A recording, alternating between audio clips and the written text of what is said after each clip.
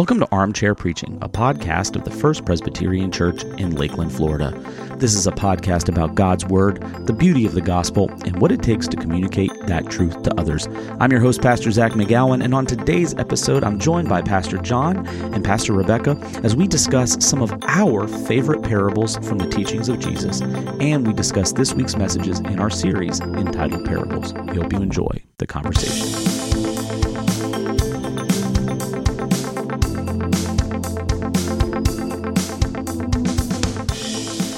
Welcome back, everybody, to Armchair Preaching. We are in the 50s, somewhere. 53? 53 or 54? 53, I think. I have to go back and check.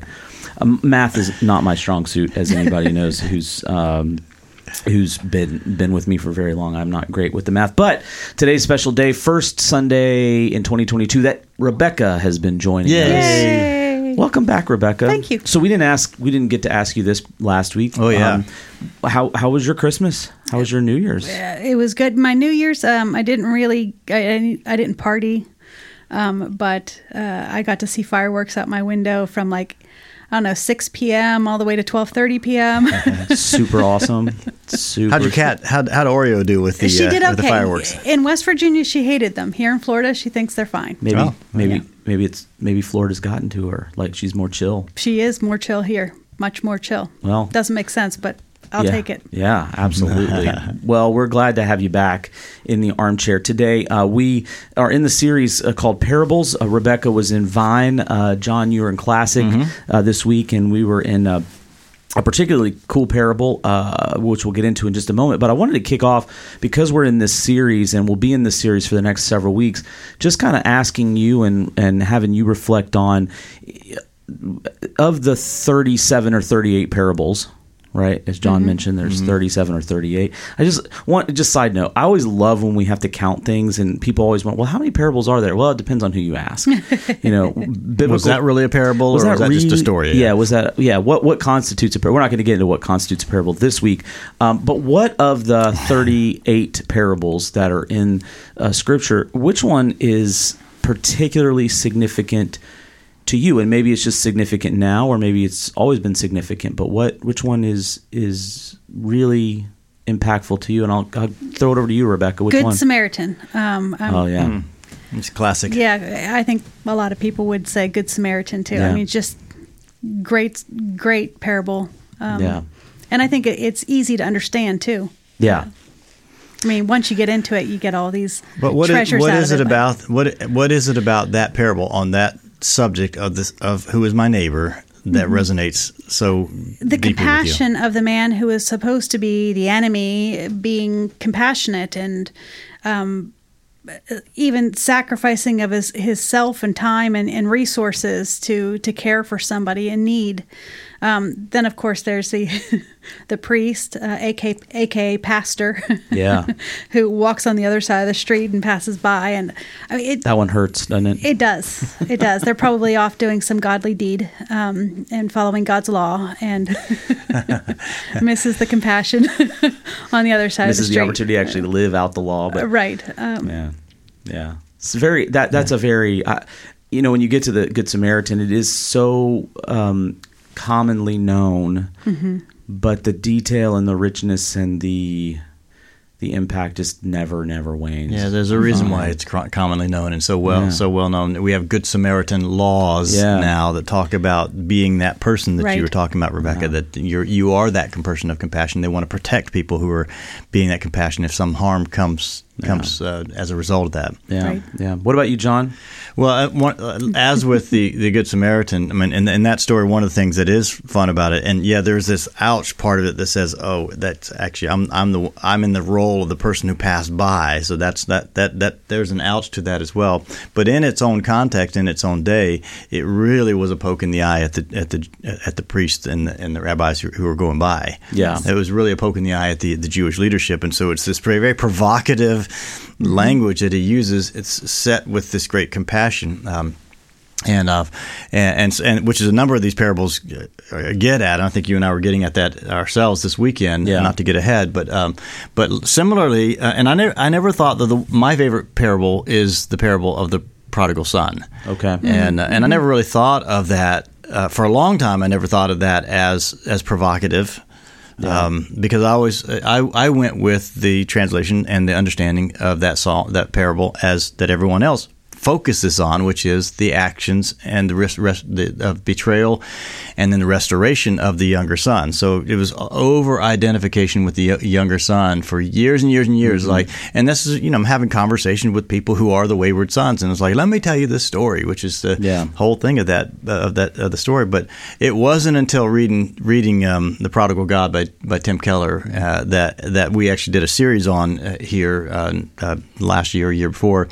It wasn't until reading then that I had the sort of the tectonic plates of my world shift and looking at that the parable, because it's really, again, in the context, just like with the Good Samaritans, in context, it is very provocative against the Jewish Jewish leadership who were listening to this story, saying both of those sons were problematic. Right. And that's what really stood out to me, is that both of them wanted what the father had to offer. They wanted the goods, but neither of them, it became evident by the end of the story, neither of them actually wanted the father, the relationship with the father. And that to me was just, it was like scales fell off my eyes, light bulb went on, and it's like, wow, have I ever missed that? And wow, is that powerful? And wow, what do I want? Yeah. Do I want the Father, or do I want the goods and the blessings and the things that the Father offers to me? Mm-hmm. And it eventually turning into a prayer is like, Lord, help me with that. I want you. Yeah. Mm-hmm. So that's mine. Yeah. Well, how about yours? So I always go back and forth. There are two that I just they're both very challenging, but also very comforting. And one is the parable of the sower. This idea that there's this sower that casts out seed. And some falls on good ground, and some falls amongst the weeds, and some falls amongst the rocks, and some falls on the road. And the explanation of how the gospel responds in different people's lives. And I know that we all probably have stories where we can actually see that parable play out in people's lives. And there's a comfort in that to me, because it reminds me that it's not up to me as a pastor or minister. My job is to just sow the seeds, and let God do the rest, and not knowing where that seed falls in a person's life.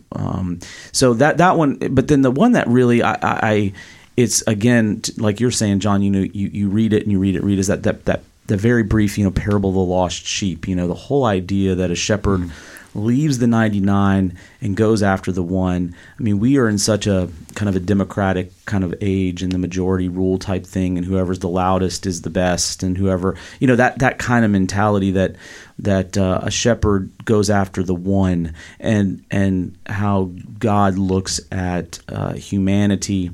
And back to what you were saying about the prodigal son, we always kind of put ourselves in that one lost sheep kind of mode. I was like, wait a minute. We're more like the 99. I'm actually more like the 99. And what happens when God prioritizes it? When I see God prioritizing the one that's lost, and how do I respond? And that's that's in that whole sequence of events. But it's just simple in there. It's the rejoicing that comes with the one that is found. And am I rejoicing with the one that is found? And so many of the parables saying, "Rejoice with me, for I have found. Rejoice with me, for I have found." Yeah. Culminating in the prodigal son, "Rejoice with me, for I have found." But it's too. I think about like the lost sheep, for example, and he puts numbers to it, right? He puts 99 and 1. And think about how absolutely ludicrous that is, because the shepherd it's his livelihood, right? I mean, and what's going to happen to the 99 when he goes after the one? You're going to leave those 99 to exposure, to threat of thieves, of wolves, all sorts of. And you leave them all behind to go after one goofy, wayward sheep that could get lost and die. That to me. But that's the whole idea of the kingdom logic doesn't always fit our logic, and that whole idea where God is a just God, but His justice sometimes shows up in remarkable and ways that we don't get, and His grace shows up in ways that we probably never really truly understand. That to me is just those two. It's kind of one more personal, challenging, and one more comforting. And so I cheated. I gave you two. You did, didn't you? Yeah. Well, you're right though. The particularity of the one does stand out in that God. This is the Psalm 8. Who are we that you are mindful of us? That God who creates the heavens and the earth. The particularity of one person who is in need. Yeah. That the God of the universe cares enough for that. That's pretty remarkable. And sometimes a hard pill to swallow. I mean, I think that's the thing that if I'm in the 99 and I feel like God's prioritizing the one, wait a minute. The one who failed to follow too. The one that failed to follow.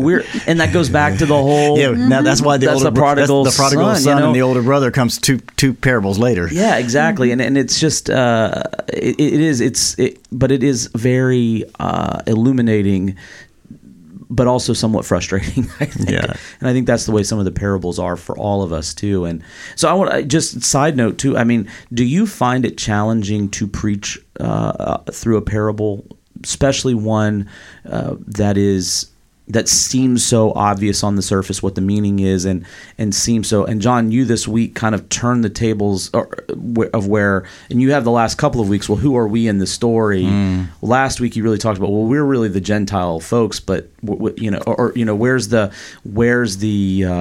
where do we find ourselves in the story? Do you find it challenging to preach through the parables, or is it fair? Do you find it fairly easy, Rebecca? What do you? I mean. I feel a sensitiveness, like, I don't know if the right word of it. There are some things of, people aren't going to be very well receptive to hearing some of these things. There are some ouchy moments that you have to recognize and address. And I guess that's where a challenge can come, is being able to go through without turning people off altogether from listening any further, and keeping them engaged and receptive to the message. I guess that is the challenge, but I enjoy it. Yeah. Well, and you were there. You spent some time unpacking the excuse making that was going on in the parable, and then you closed the message by challenging us basically in our own excuse making. Yeah. Right. And I thought so. You were. I mean, you were. Yeah. Pushing on that on those points there, but rightfully so. I mean, it was appropriate application of that. But I hear what you're saying, that gets a little.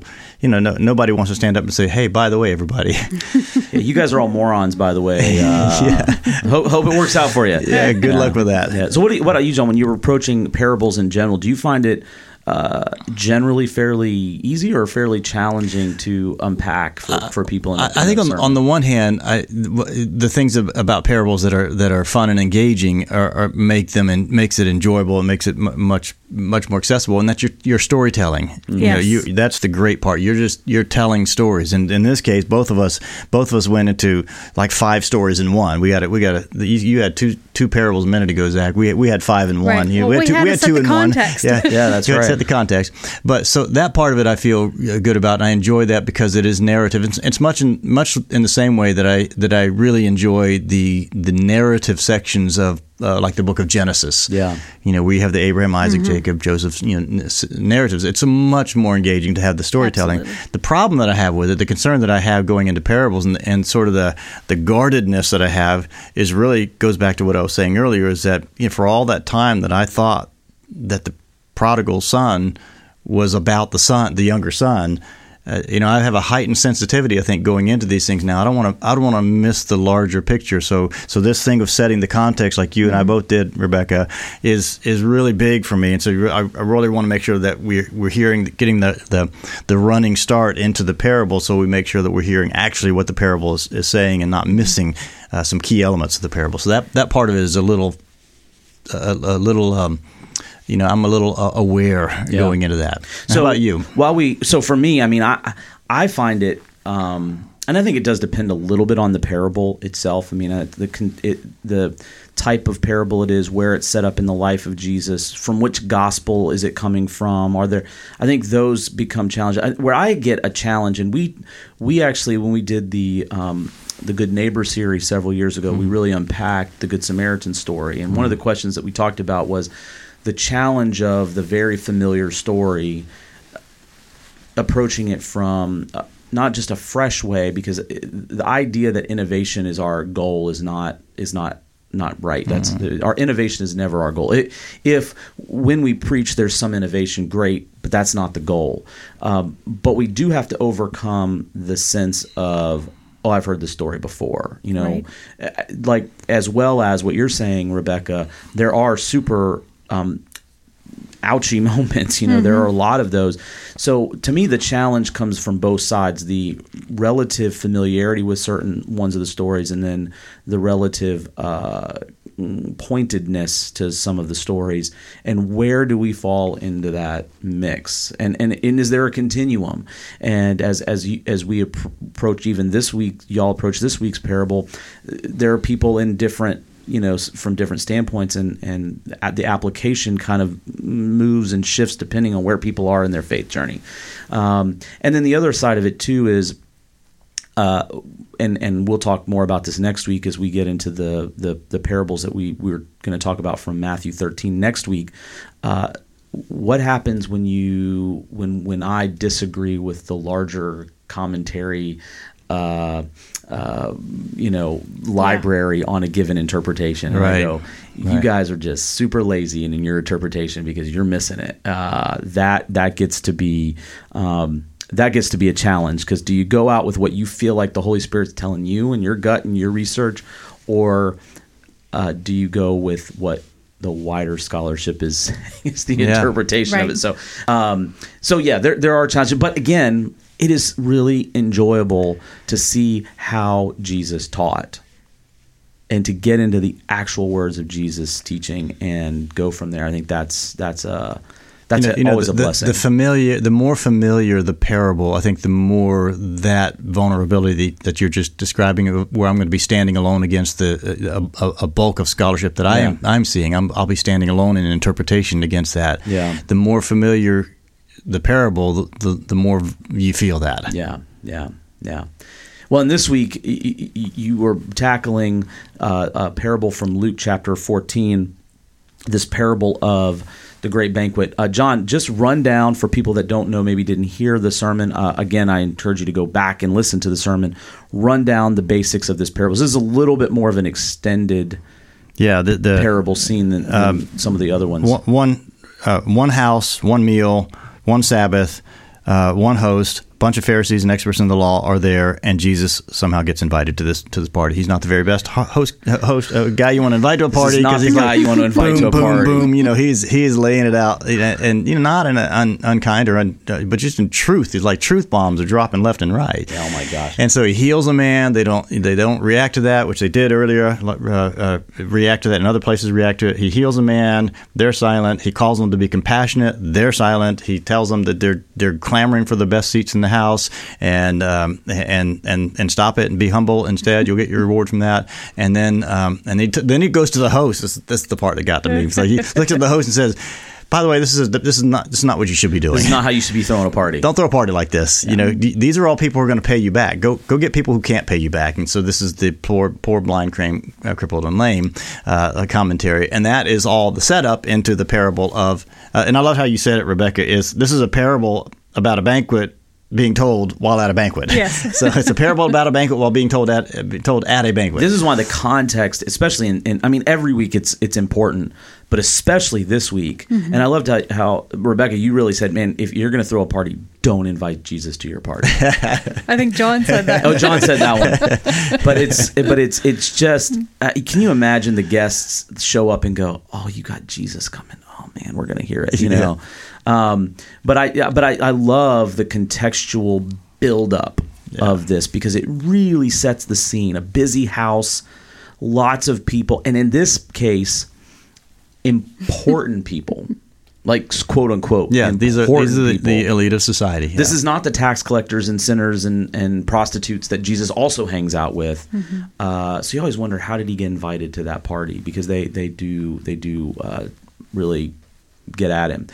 So Rebecca, when you're at this, when you're jumping into this banquet scene, you really dived into the scene, a lot of the details of the scene and what the backstory was. You reference a book by Ken Bailey. Love the book. It's a great book. Jesus Through Middle Eastern Eyes. Yeah, just for people that don't know, I know this is one of those things you kind of mention it, but you can't really dig into it a whole lot. Right. So tell people, if you can, just for a second, what that book is all about and the impact it's had on you, especially as you're going through stories like this with the parable. Ken Bailey was a Presbyterian missionary, scholar, pastor, professor, all those things. He spent 40 years in the Middle East, in different countries of the Middle East. And so he put this book together mostly on Jesus's parables, giving a lot of the structural breakdown of couplets and the way the parable is put together and what that tells us, and also a lot of the cultural background of the story to help us to understand how Jesus is telling the story and what we can take away from that. Mm-hmm. Yeah, it's a good book. It might stretch people. I know there are a few times where I was like, oh, you went too far. You went too far. I'm not so sure. But eventually I came around and agreed with him after processing it. Yeah. It's a good book, but it can be challenging. And if you're new to the faith and you're new to Scripture, it might be too deep. Too much, probably not the book for you. It's called again, Jesus Through Middle Eastern Eyes. It was on my. I just blogged about this a couple weeks ago. My top books of 2021. It was in one of my top 10 books of 2021. 'Cause I had not read it. But and I guess I'd seen excerpts from Ken Bailey over time, but just this was like I was like a sponge soaking this up. So how cool is this? And I remember meeting him at New Wilmington Mission Conference in Pennsylvania, and everybody following around him like a little. He's a Western Pennsylvania boy. He is, and he passed away about 5 years ago. Yeah, it wasn't long ago. 2016, I think, or now I guess this would be like his 7th year, but. And also great plug for the blog at fpclakeland.org. If you anybody listening hasn't read, we put out blogs on a fairly regular basis, and John listed top books for 2021. Mm-hmm. So great. But yeah, and I wanted you just to talk about that a little bit, Rebecca, because we get, and I'm sure you do too now that you've been here, we get people that want recommendations. You know, what do I read if I really want to dig deeper into the parables or the life of Jesus and you know, some of the other, because the thing that's awesome about FPC is we have a congregation. There's a lot of diversity in terms of people's educational backgrounds, but we do have a pretty fair pocket that, like, I want to dig deeper, like, for real. So I just wanted you to kind of give a plug for that right there. We get absolutely no money from that plug. Right. we should write the publisher. That's a legitimate like recommendation. No money comes to us or FPC for that. But Rebecca she brought that up, though, in the context of unpacking the excuse making that was going on in the parable. Right. So she's unpacking what did it mean for buying a field, what did it mean for the yoke of ox, and what did it mean about you just getting married. I got to tell you, I really appreciated that section of your sermon because when you just read it, you think, if you don't have this kind of like detailed thought process about what that would really mean, and you talked about the 2 weeks between advance the time notice. Of the advance notice. So this wasn't like, hey, come to my party tomorrow. Right.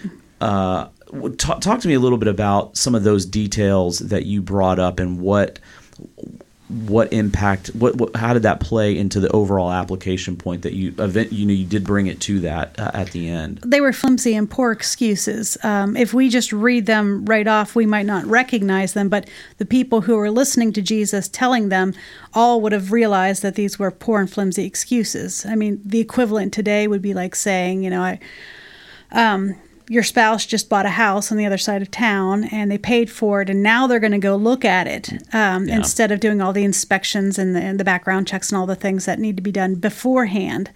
So it was obvious lie or a really, really, really stupid person. But everybody who would have heard it would have kind of chuckled of, that's a bad excuse. And then going on to the next excuse. So you just bought 5 yoke of oxen, I bought all this work equipment. I don't know what I bought. I bought a phone and I don't know what I got. So I put a picture of a track phone up. Oh, yeah, that's right. Because, if you don't know what phone you bought, really. This is what you deserve, right? This is what you deserve. This is what you deserve. And then getting married and not knowing you're going to get married, 2 weeks in advance. I did love how you did, from a pastoral standpoint. I do know people who have done this. Oh, and I do. In the last couple of years, too. They didn't know 2 weeks in advance. Yeah. Hello, it's a surprise wedding. Yeah, and one wasn't even dating. That was the one that really point. got to me, though, in the excuse making in the parables. Like, you knew there was a party, and you knew you were getting married, and you said yes to both. Right, and then you didn't invite the guy. That was the other thing that I love thought that was cool, was like the person that sent the invitation, who's obviously an important person in the community, didn't get an invite to the wedding, which means, again... And in that culture, too, that would have been a bigger slap in the face than even here. So, yes. You can almost sense these guys listening to this story, these leaders listening to this story going... Man, what? Who does that? Who does that? You're just waiting for the punchline to show up in this story. Yeah, and John, when you really talked about the excuses, you went to the overarching reality. Less, you did less on the detail, but one overarching reality, that there was one thing that guided the rejection, was that there was something more important. You really got down to, there's always something more important, or seemingly more important, than accepting this invitation to the party. And then you shifted to the poor and the crippled and the lame, and then the highways and hedges and the byways. So when you're looking at those things, how did you approach the kind of order of Jesus' thought process there? Well, again, for me, and I brought this out pretty strongly, and had some conversation with people, several conversations afterwards as well, asking just about the state of the Jewish people. And it's like, no, just be really clear what I was talking about. Not all Jewish people rejected Jesus. Yeah. Not all Jewish people then rejected Jesus. Not all Jewish leaders rejected Jesus. You got Nicodemus, you get as a Jewish leader, you got the disciples clearly were Jewish people. So, but it was really this. Here's this context with these prominent Jewish leaders, and the guy.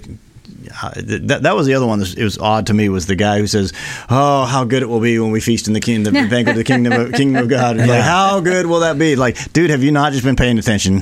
Have you just not been hearing what Jesus has been? He's been hammering on compassion and humility, and some guys, like, you almost picture him with a glass of wine in his hands, like, completely missed it. You know what? It's really going to be good. Yeah. And so completely missed it. And then that's the launching point for this parable. And it's like it almost sets up that provocative language, to use that phrase again, against the Jewish people, and how difficult it was to have Jesus in your house as a host. It almost sets up that, hey, this is really about you guys missing something here.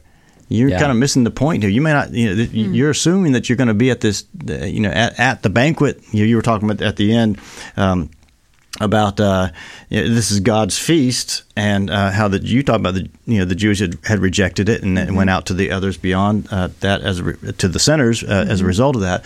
But what makes that person so certain that they're going to be at that table? So I did go into a bit of the Jews the Jews are assuming a whole lot of things that they don't need to be assuming. Yeah, and then you talked about the levels, right? So the invite to the poor and the lame, that's potentially the Jewish people that were on the outside of the Jewish community, the ones that would have been considered unclean, or coming out of Jewish families. Yeah, but they are poor, blind, crippled, and lame. And the theology of the Jewish people at the time was very much they're poor, blind, and lame because they are inherently sinful. This is something, and you even see that amongst Jesus' disciples. You think about the scene when they ask Jesus about a man born blind, who sinned, this man or his parents? And Jesus has to correct their theology, but he's speaking into that theology here into this parable, and then says, well, there's still more room, so now we're going to the Gentile community. Yeah, and I love how you made that tie. Well, it's the outsiders that are in the community, which would have been like the disciples or people like Matthew, for example, the Jews, the prostitutes and those, and then you're talking about even the wider community, the Samaritans and the Gentiles, the Canaanite people, which is a really interesting. And again, you guys both bring this up. just the shocking language of Jesus. I mean, he's really trying to slap people. I mean, it's like really verbally slapping them in the face, but not in a mean way.